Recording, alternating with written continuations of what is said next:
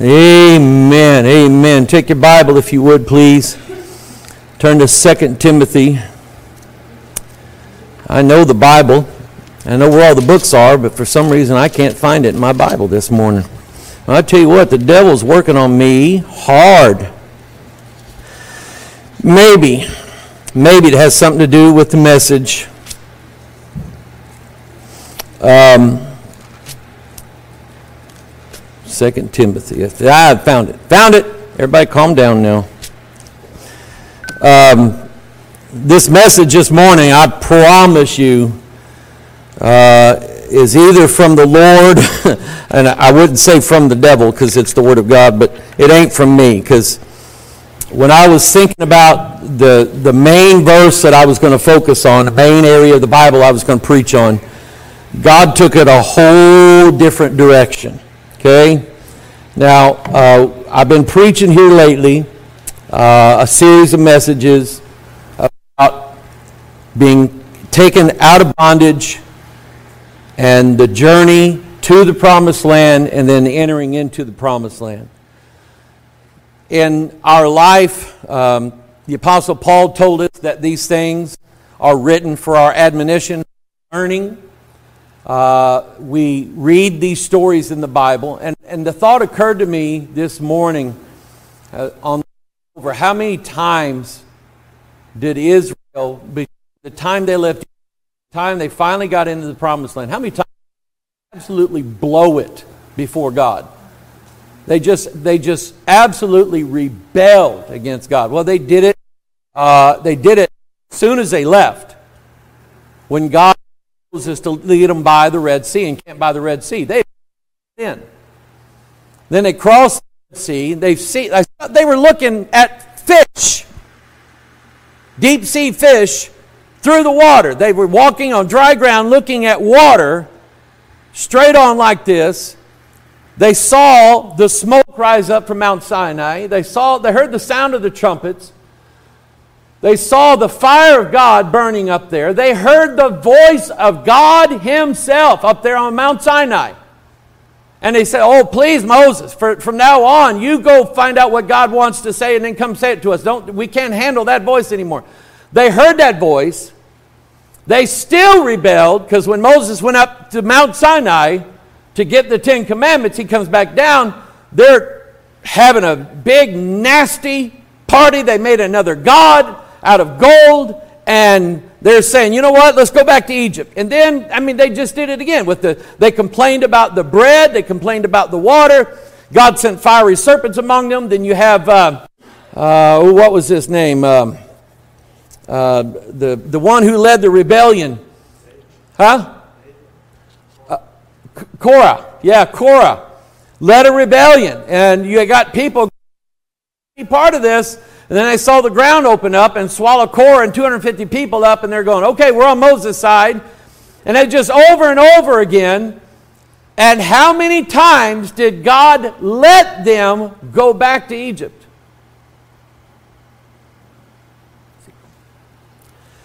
There's something to that. I don't know exactly what it is yet. But that's the thought that came to me this morning, is that God never let them go back. Some of them didn't make it. Some of them didn't make it. A lot of them didn't make it. Most of them didn't make it. But anyway, 2 Timothy chapter 2, when I was reading Exodus chapter 14, which I believe we'll be going to... Wait a minute. That's not the place I want you to go. Here we go. Proverbs 23. I'm sorry. Even my notes are messed up this morning. You pray for me. I mean it. I call this message the relapse. Whenever you have an addiction issue, whether it's alcohol, drugs, pornography or adultery, or anything like that, there's always the possibility that you will relapse. You'll go back to it. That's in the Bible. And I haven't I haven't heard this verse preached on in a long time. In Proverbs chapter 23, we're going to start in verse 29. And the Bible says, "Who hath woe? Who hath sorrow? Who hath contentions?" You know what that means, don't you? It's referring to drink, strong drink, alcohol. One guy told me, he said, "Mike, there's a boxing glove in every bottle." Isn't that true? With some people. Some people are sorrowful drunks. When they get drunk, they cry on everybody. Some people are adulterous drunks. When they get drunk, they're just looking for the next person to sleep with. And then there are those who are fighting drunks. You don't want to mess with them because they'll knock your head off. And that's what that's talking about. Who hath woe? Who hath sorrow? Who hath contentions? Who hath babbling? That's probably one of the things, Cubby, if I'm right, that when you pulled somebody over that you thought might have been drunk, it was their speech. Where is Cubby? Boy, my mind is messed up this morning. I thought Robert was Cubby. Yeah. But anyway, they listen to that person's speech, and if they're slurring their speech, they know that probably they got a drunk. Who hath babbling? Who hath wounds without cause? Who hath redness of eyes? Verse 30 says, "They that tarry long at the wine, they that go to seek mixed wine, look not thou upon the wine when it is red, when it giveth his color in the cup, when it moveth itself aright. At the last it biteth like a serpent, and stingeth like an adder." In other words, it's pure poison. Pure poison. Some people just have it in them to where maybe they can handle their liquor. That's not a good thing, because then that gives them a reason to drink more. But then there are those who cannot handle it, and to them it is absolute poison. They will do things that they would never normally do. And that's because of the poison that is in their system, and he's referring to alcohol.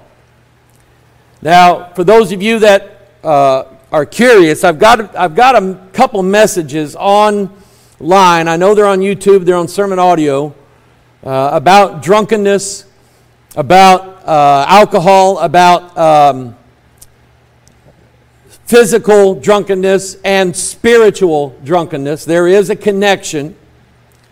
And when Rodney Howard-Browne comes into town, he seeks to bring everybody to a spiritual drunkenness. They call him the Holy Ghost bartender. And that man is a dirty devil.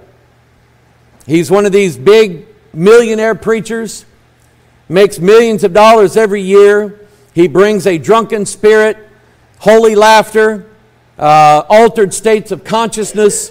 He brings that kind of drunkenness to people who've not even touched wine or strong drink, but they act like they are drunk, and it's because they have a spirit in them, and it's not the Holy Spirit. The Holy Spirit does not cause you to act drunk. The Bible says, "Be sober, be vigilant, for your adversary the devil." What does that tell you? That tells you that if you're drunk, you will not notice the devil is right near you, and he's fixing to tear your head off.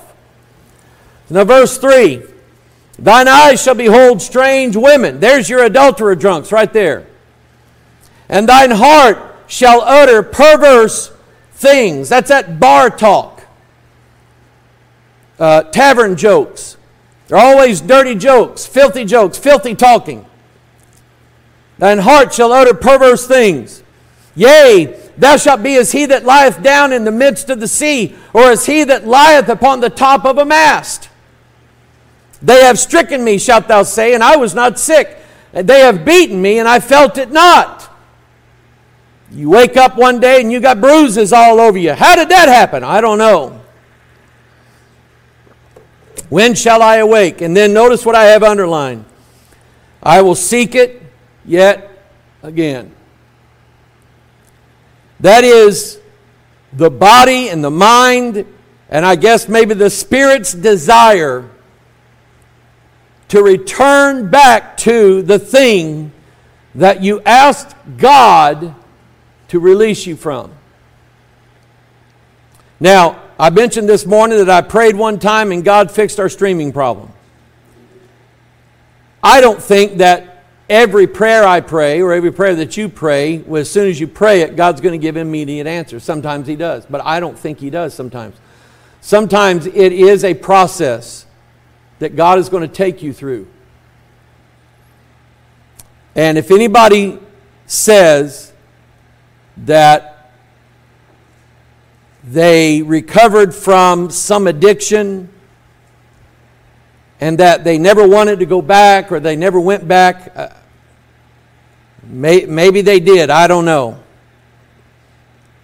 But the desire to go back like dogs to vomit, the desire to go back is strong. In fact, I have that verse in my notes. It is very strong. And it's something that every born-again child of God who is wanting to go from Egypt to the Promised Land, even if you're not addicted to anything, it's still, there are times, people, there are times, I'll be honest with you, when I felt like giving up, walking out. It happens to me. It's happened to other people. It's a strong tug. And it's something I think God is, I don't know, for some reason this is the way God took the message. So I'm going to mind the Lord this morning. So I'm going to talk about the relapse. Let's pray. Father, I need your help to preach this morning. Lord, I'm asking for your grace, asking for mercy this morning. I'm asking God, Lord, that you take over. You be the messenger. You're the one, it's your word. You're the one who has the right to open it up to the minds and hearts of these people. And Father, I thank you, Lord, for this book. I thank you for what it says. It warns us of things that can happen. It foretells us, Father, things that could be just around the corner. The words that it speaks, applied directly to our heart, gives us this knowledge that, Father, you know what's in our path. And you're trying to warn us, you're trying to help us, and you're trying to prepare us along the way. Father, I understand, Lord, that without the shed blood of Jesus Christ, that I would not be able to stand behind this pulpit and preach this message this morning. So, Father, I thank you, Lord, for the blood of Christ. I thank you for the mercy that you have had on me. I thank you, God, that though I've fallen, you've always helped me to stand back up and to keep going forward. Father, give us help, give us understanding of your word. Help all of us, Father, who have left Egypt, and we want desperately to make it to the Promised Land. But there's always going to be something standing in our way. Lord, help us, we pray this morning in Jesus' name. And all of God's people said, amen. Now, take your Bible, turn to Exodus. This is the chapter that I was going to preach on because I've preached on this a couple times. And to me, this story is... It goes to show you the providence of God. And by providence, I mean that God is always 100% in charge of everything that happens to you every single day. Do you believe that? Now, I've mentioned before that there is God's will. And the Bible says that God is not willing that any should perish, but that all should come to repentance. But obviously, not everybody's going to be saved. But God wants them to be saved. It is God's will that they be saved.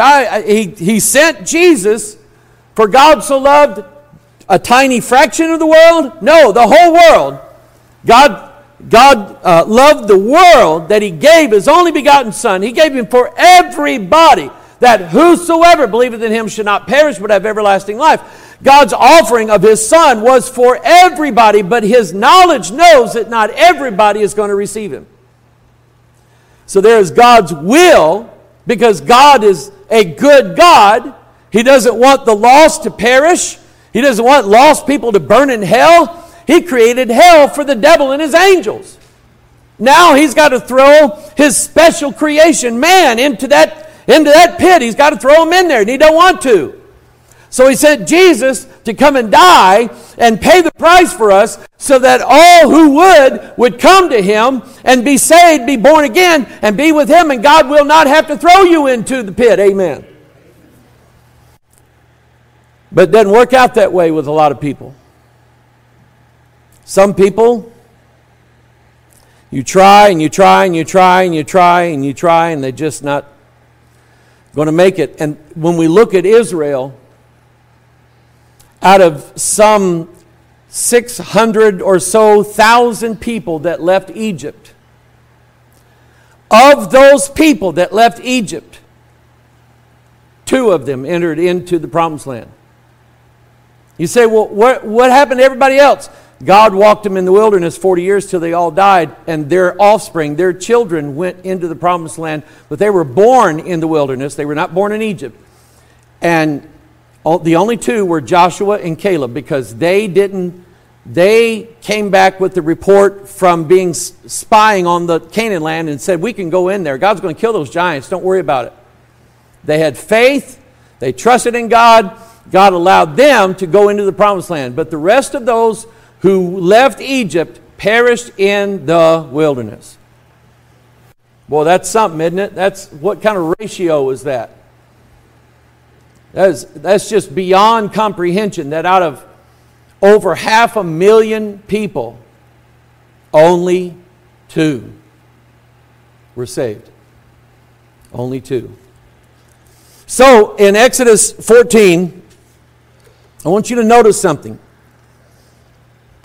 If I didn't put I don't have a map this morning, but if you have a map in your Bible, and you can find a map that shows Egypt and the Promised Land and Jerusalem and so on, and you can look, and there's a pretty short way that they can go to get into the Promised Land. They can cross the Nile River and just follow the coast of the Mediterranean Sea, and they can be right there. But that's not how God had them go. Remember, God's the one leading them. And while Moses may have said, okay, boys, we're gonna follow the coast up here and just be a few weeks and we'll be up there. Won't take us long at all. God had a different thing in mind. In Exodus 14, the Bible says, and the Lord spake unto Moses, saying, speak unto the children of Israel that they turn and encamp before Hahiroth, between Migdol and the sea, over against Baal-zephon. Before it shall ye encamp by the sea. Now, God had them go over to what amounted to the west coast of the Red Sea and camp there. Now, that area is a mountainous area. And in that area, you have one trail that goes in and one way out. So God basically told Moses, have them take this road and go camp over by the Red Sea and stop right there. Now what God was doing was God led them into a trap, believe it or not. Because then, well, let's keep reading here. Verse 3, for Pharaoh will say of the children of Israel, they are, what's that word? Entangled. Guess what I'm going to preach on this morning? In the land, the wilderness hath shut them in. Pharaoh says, oh my goodness, boy, did they mess up. They're over there against the Red Sea. I know that area. They've got no way out. If I go over there through that road, through the mountains that they went through, I can get them easily, because now that they're there by the sea, they can't get out. I'm going to send every chariot I got. I'm going to send every bloodthirsty soldier that I have. I'm going to lead the charge, and we're going to kill every one of them pesky Jews. Now, let me tell you something. This is on the side this morning. It's not part of the message, but I want to tell you something. When I hear in this country people leading the chant from the river to the sea, that is a cry that they want the Palestinians to push every Jew into the Mediterranean Sea and have them slaughtered. When I hear that kind of talk coming out of our college campuses, when I hear that kind of talk coming out of our public schools, when I hear that talk coming out of senators and congressmen and people in this country, I'm telling you, we're but a few steps away of turning into Nazi Germany. And I want to tell you something. I do not want to be against God's side when His judgment, His wrath is poured out on those who despise Israel. Somebody say amen. Because we know how this story turns out, don't we? What is Pharaoh in his mind? He thinks he's going to kill the Jews. He doesn't know that God's going to kill him. But this whole thing here is God leading Israel into a trap. And you might say, well, why would God do that? I'll show it to you in a minute. Listen to verse 4. And I will harden Pharaoh's heart, that he shall follow after them. Who hardened Pharaoh's heart? Who's in charge of Pharaoh? Who's in charge of Moses? Who's in charge of the Pharaoh's soldiers? God. Who's in charge of the people of Israel? God. Who's in charge of everything that happens? God. Good or bad, righteous or unrighteous, saint or sinner, God's in charge of it all. Did we pray yet?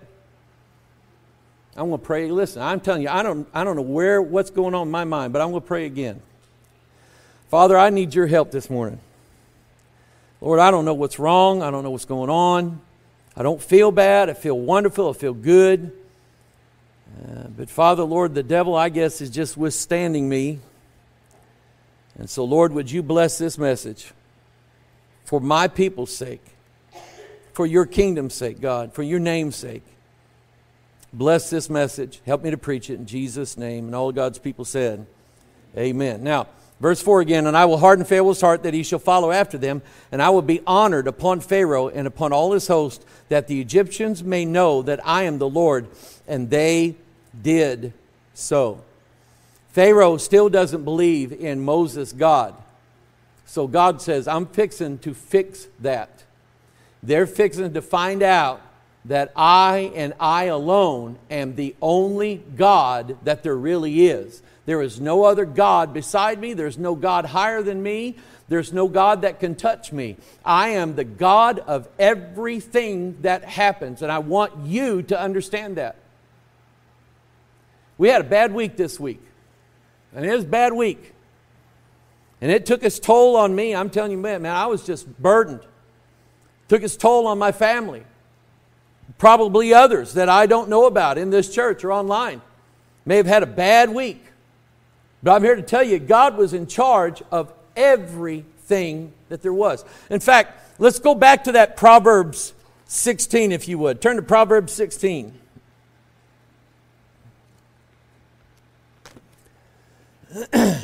Remember that verse about the lot? Proverbs 16:33. The lot is cast into the lap, but the whole disposing thereof is of the Lord. Now, I want you to think, every one of you this morning, I want you to think of the terrible rotten, nasty, evil, dirty things that you did before you got saved. I want you to think of them just for a minute. I don't want you to dwell on them now. I just want you to think of them. I want you to remember the rotten, awful sins that you committed before God saved you, or before God got in your life, or maybe you were saved, or maybe you thought you were saved, but anyway, God had to bring you to a place where He could break you and mold you into His shape. I want you to remember that time. And we look back and we just close our eyes and say, God, oh, forgive me, God, please forgive me. And you've asked God 1,000 times to forgive you over and over, the same sin over and over. God, forgive me for that. God, I wish I'd never done that. God, I wish I was never part of that. God, I wish I had never said that. I wish I'd never been a partaker of these things. God, I wish it had never happened. I wish I wasn't born. And yet, the truth of it is, it was that, plus everything else that happened in your life, that brought you to the cross of Jesus Christ. So, who's disposing of it? What was it? When you did all those terrible things, when you were rebelling against God, when you're out there sinning, you're out there enjoying it, you're out there doing all this evil stuff, who's disposing of it? Was it the devil that did it? Was it the devil's angels that did it? Was it the Democrats that did it to you? Or what? What was it? It was God.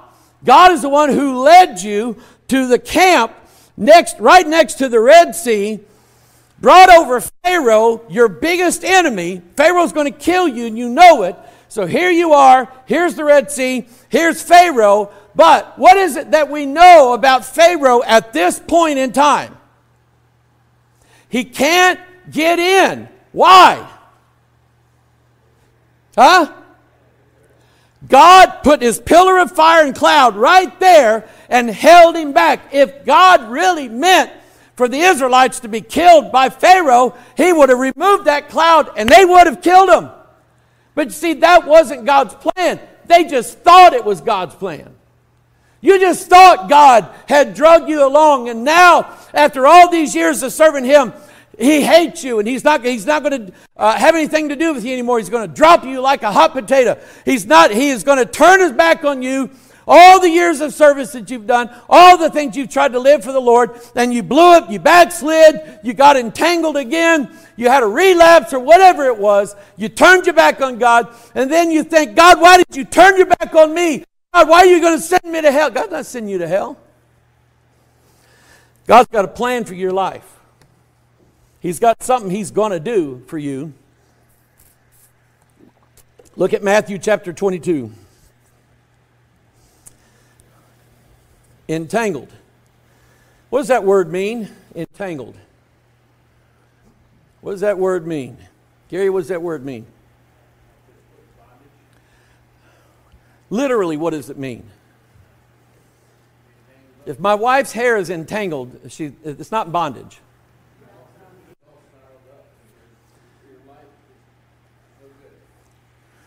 Just a twisted, tangled up knot, right? We can't describe entangled without using the word tangle.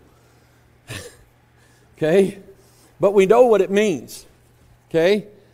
It's all got junk tangled up in it, like she fell in a weed or a haystack, and it's got hay all stuck in her hair, and she can't get it out. That's entangled. Now look at what the Pharisees did here in Matthew 22. Remember, the Pharisees are on whose side? The devil's or God's? They're on the devil's side. They're not on God's side. They hate Jesus. Then went the Pharisees and took counsel how they might entangle Him in His what? What is God's talk? It's His word. Now let me ask you a question. Has men tried to pervert this word and add false teaching, false doctrine, false words into it? Has men tried to do that? Have they succeeded? In some of the translations, yeah, they have. But in this one, have they succeeded? No, it's still the same Bible. Listen, we got a 1611 King James Bible somewhere around here. And you can, is it right there? You can come up here and compare any verse that you want to with this 400 and some odd year old Bible, 413, 12-year-old Bible right there, and I guarantee you it'll say the exact same thing. God has not ever let anybody entangle the words of God. Somebody say amen. But the devil is always trying to entangle God's Word. And so sometimes you'll be in a fix, man. You'll be all messed up, and you'll try to remember a verse or something like that, and you remember it wrong, and the devil's tried to entangle God's Word in your mind, and you think, well, that's no help to me at all. When you open the Bible, then you find out you had it all wrong anyway. And when you read it right, then all of a sudden, God's power comes on you, and He sets you free. He detangles it, amen. Look at, in fact, turn to Galatians 5. Galatians chapter 5. Stand fast. Come on, let me hear those pages. It's your Bible. It's your eternal salvation. Do what you want with it. Galatians chapter 5 verse 1. Stand fast, therefore, in the liberty wherewith Christ hath made us free, and be not entangled again with the yoke. See, Gary, you were right. With the yoke of bondage. Amen. God is saying to you this morning that if you'll stand fast in His liberty that He's given you, that when sin approaches, when temptation comes, I promise you, you have a way out. And He calls upon all of us to stand fast and be not entangled again with all that sin that we used to be entangled with and part of. Who in here really does want to go back to the old ways and the old days and live that life all over again? I don't. I don't know anybody that would. Well, you know what? That's wrong. I had a friend of mine in Bible college, and we were very good friends. His name was Todd. And Todd and I, we got along. He was about 8 years older than me. And we got along really well. And every now and then I would hear him say something like we would go out to eat somewhere at a buffet or something like that. And he would say, oh, right now is about the time I wish I could have a cigarette. And I just look at him, and he would start talking about the old days, how he used to like to enjoy a cigarette after he ate a big meal like that. And then he started talking about the drugs that him and his brother did. And then he started talking about the other things that him and other people used to do. And I'm going, man, you shouldn't want that. When I left that Bible college, another friend of mine informed me that secretly he was a queer. He was a sodomite. I never knew it. I never saw it. He never approached me at all. But all that desire that he had to go back to those sins, the only thing keeping him from it at that time, I guess, was me. I don't know. When I left his life, and I guess he figured he would make himself accountable to me without knowing it.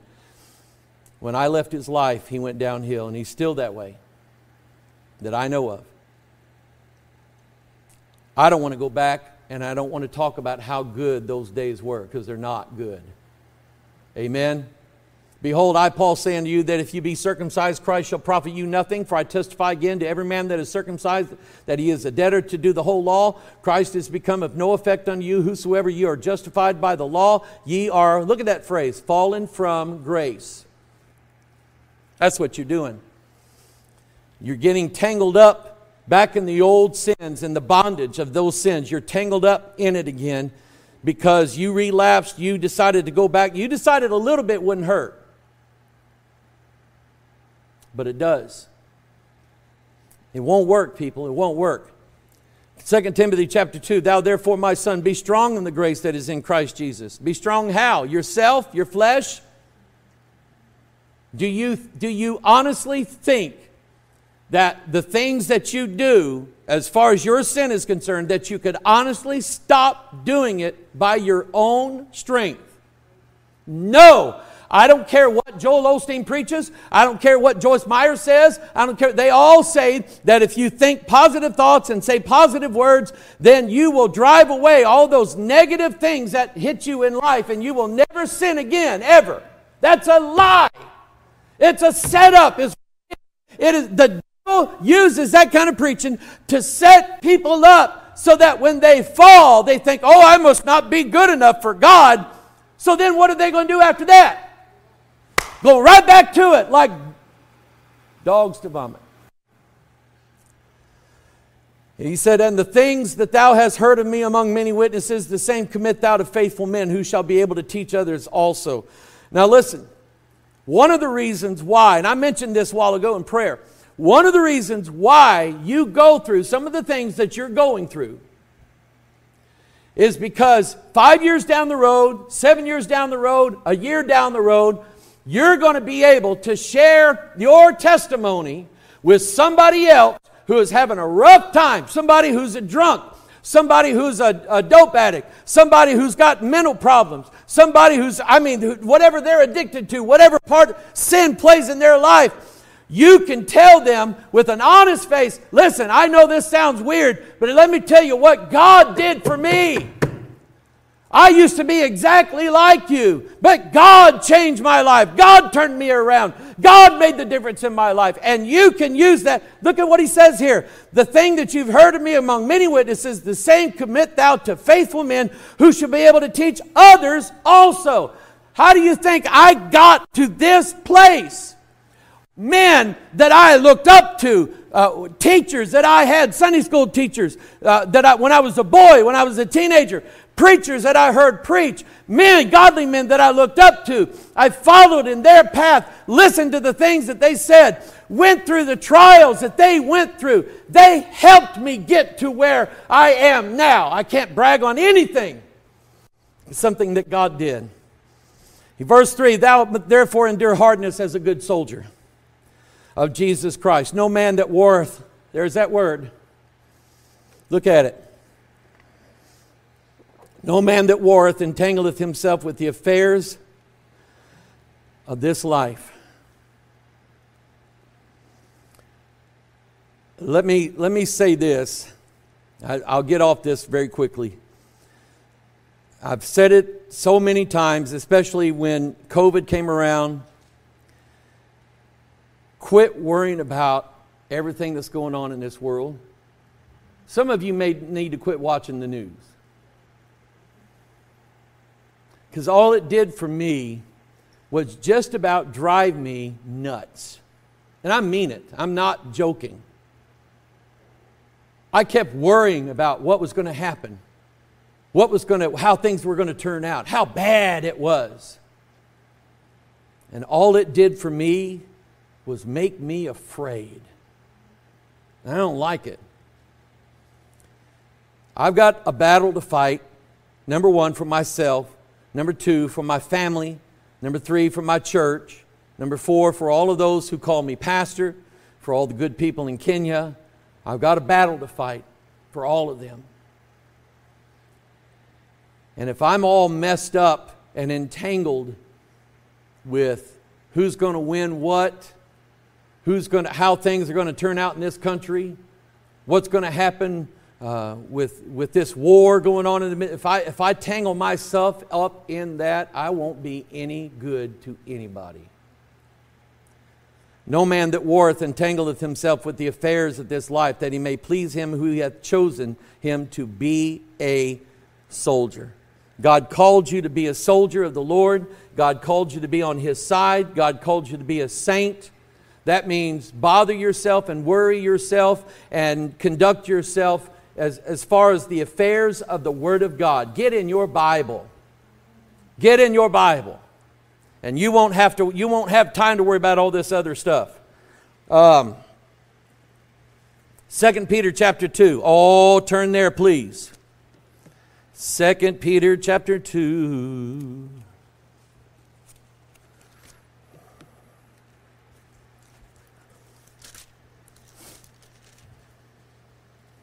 You know what I'm afraid of this morning?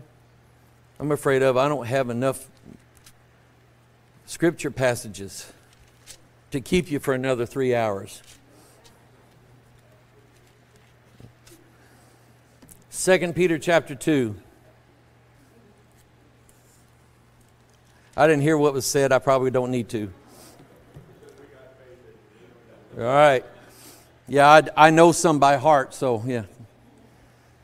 2 Peter, if you look at 2 Peter chapter 2, if you look at the very first verse, you get an idea of what this is about. There were false prophets also among the people, even as there shall be false teachers among you, who privily shall bring in damnable heresies. Believe it or not, the devil has preachers that he has trained to try to keep people from reaching the promised land.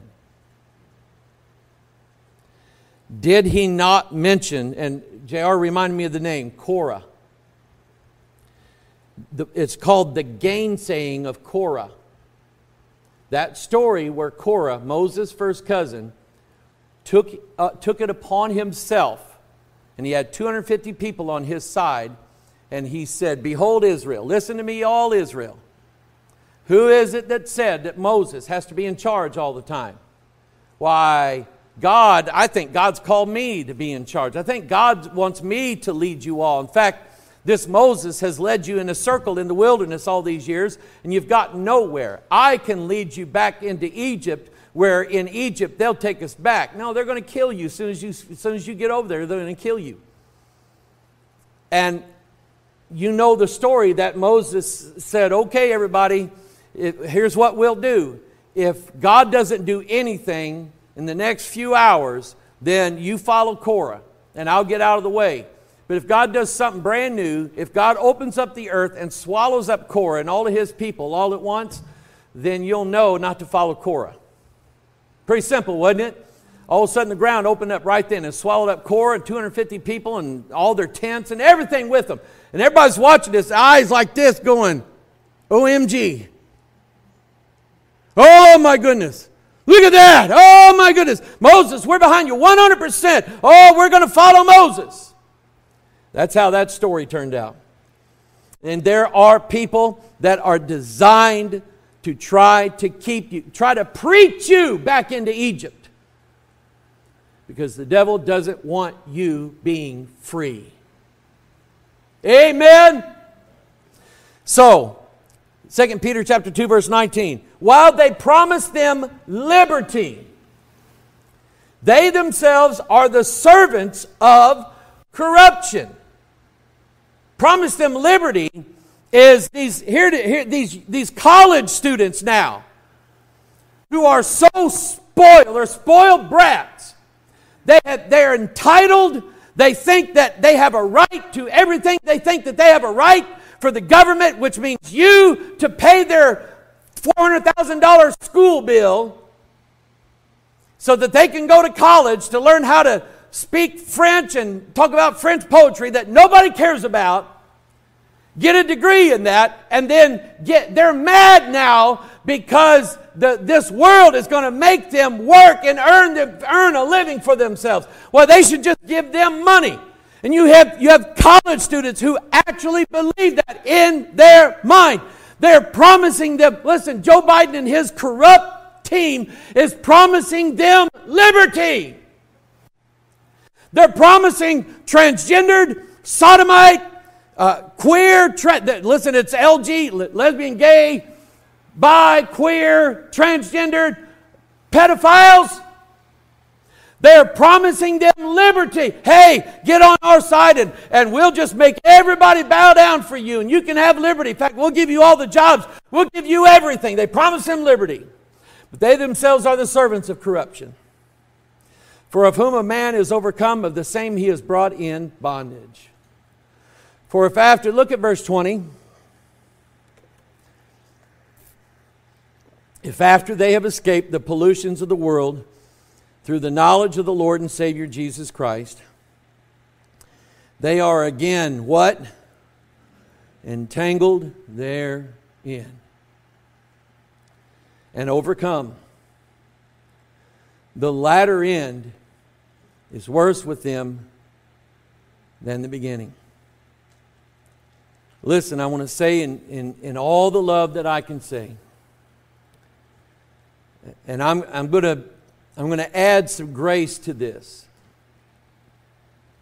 The Bible says, a just man falleth 7 times and ariseth again. It happens. Backsliding happens. Relapsing happens. When I was going through the mandatory meetings that I had to go to when I was hooked on all those pain meds, there was a young man in our group that I didn't know it at the time, but he really took to me. The last day that you're in the class that I was in was run by a Christian man. God sent me a Christian man to help me through that. And I was just delighted in that. But the last day that you're going to be there, they go around the table and they have everybody in the group say something to you to encourage you, or something that they've liked about you and so on. And when it came time to this young man, I forgot what his name was. It may have been Brian, but he said, "I want you to know, Mike," he said, "I have never heard anybody talk the way you talk, and the things that you have said," he says, really helped me. And I'm just bawling. And I said, "Well, I appreciate that." I got his phone number, and I've called him a few times just to see how he is. That same day, when I left the building we were in up in South County, I got in my car and I took off, and I noticed he was walking down 21 toward 270. And I kind of pulled over and stopped, and I said, "Hey, do you need a ride somewhere?" He said, "No, I'm fine." He said, "It's just a short walk." He said, "I'll be fine."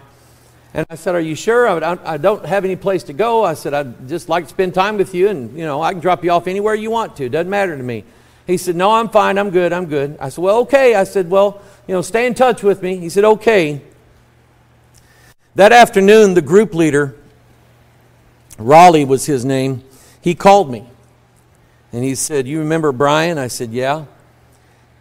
He said, when he left, he stopped at the gas station and bought a pint of liquor. He was an alcoholic. And he said he had drank the whole thing.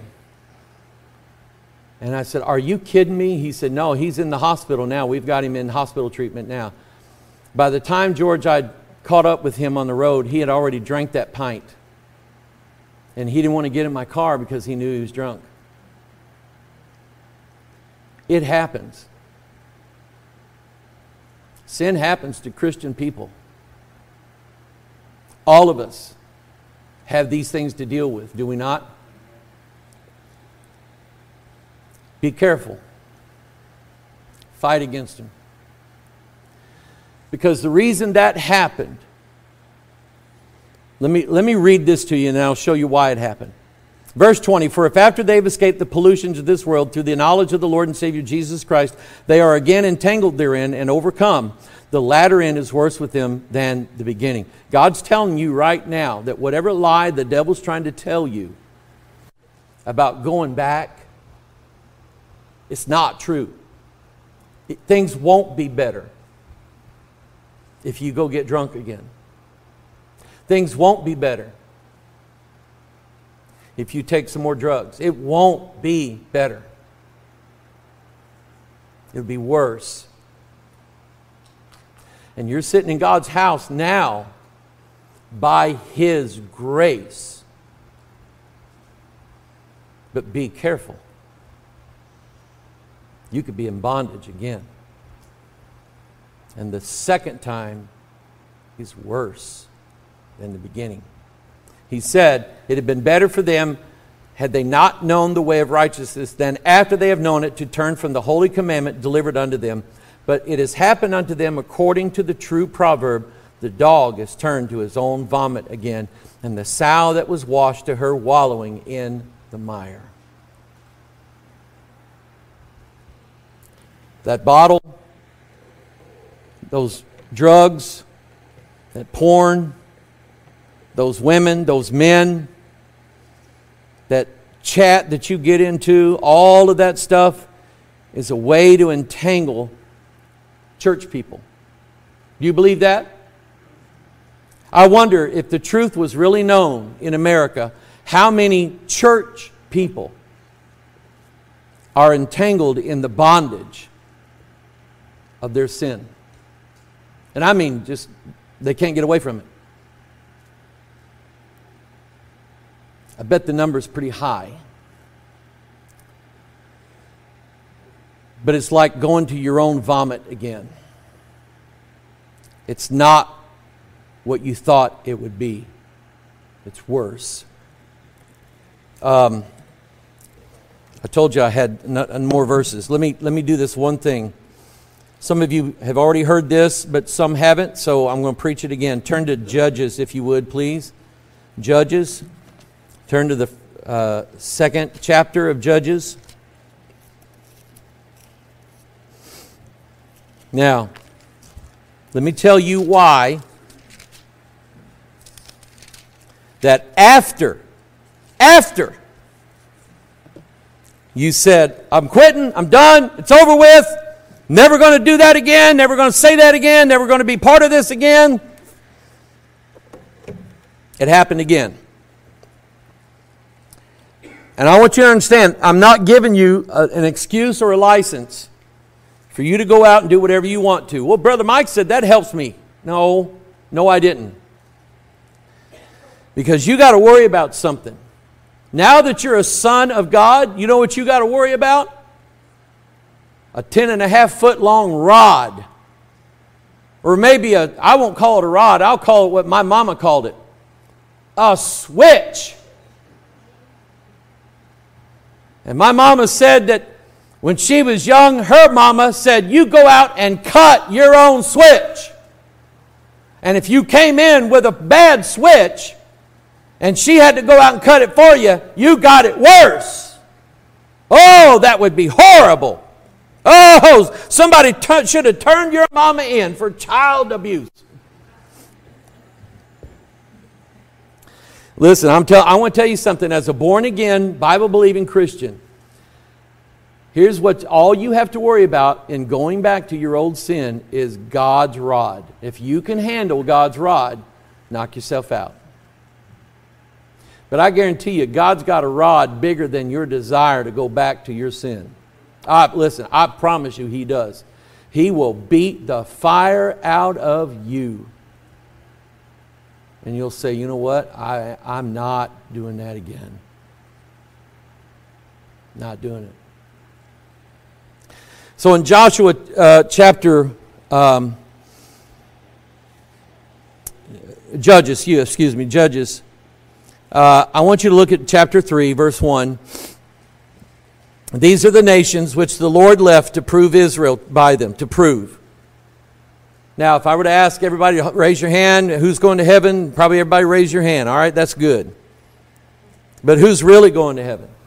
Okay, well, there's always proof. There's always proof. The Lord left to prove Israel by them, even as many of Israel as had not known all the wars of Canaan. You see, Joshua and his men fought the war of Canaan.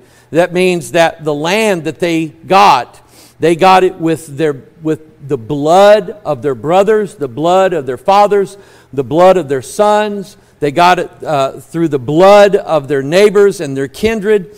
And they fought and died and shed blood so that others could live. Listen, that sounds like America, doesn't it?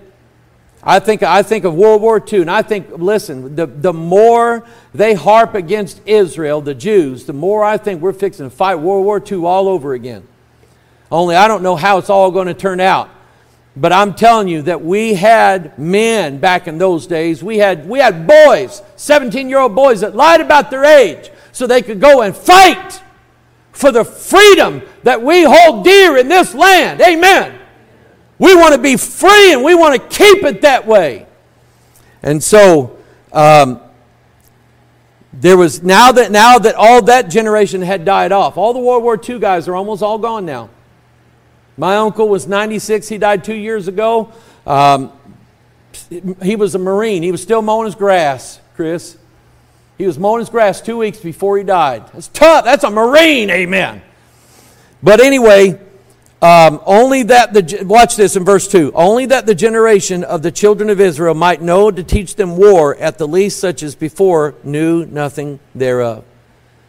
In plain, simple language, God is going to teach you how to fight. Not fight people. How to fight spirits. How to fight your flesh.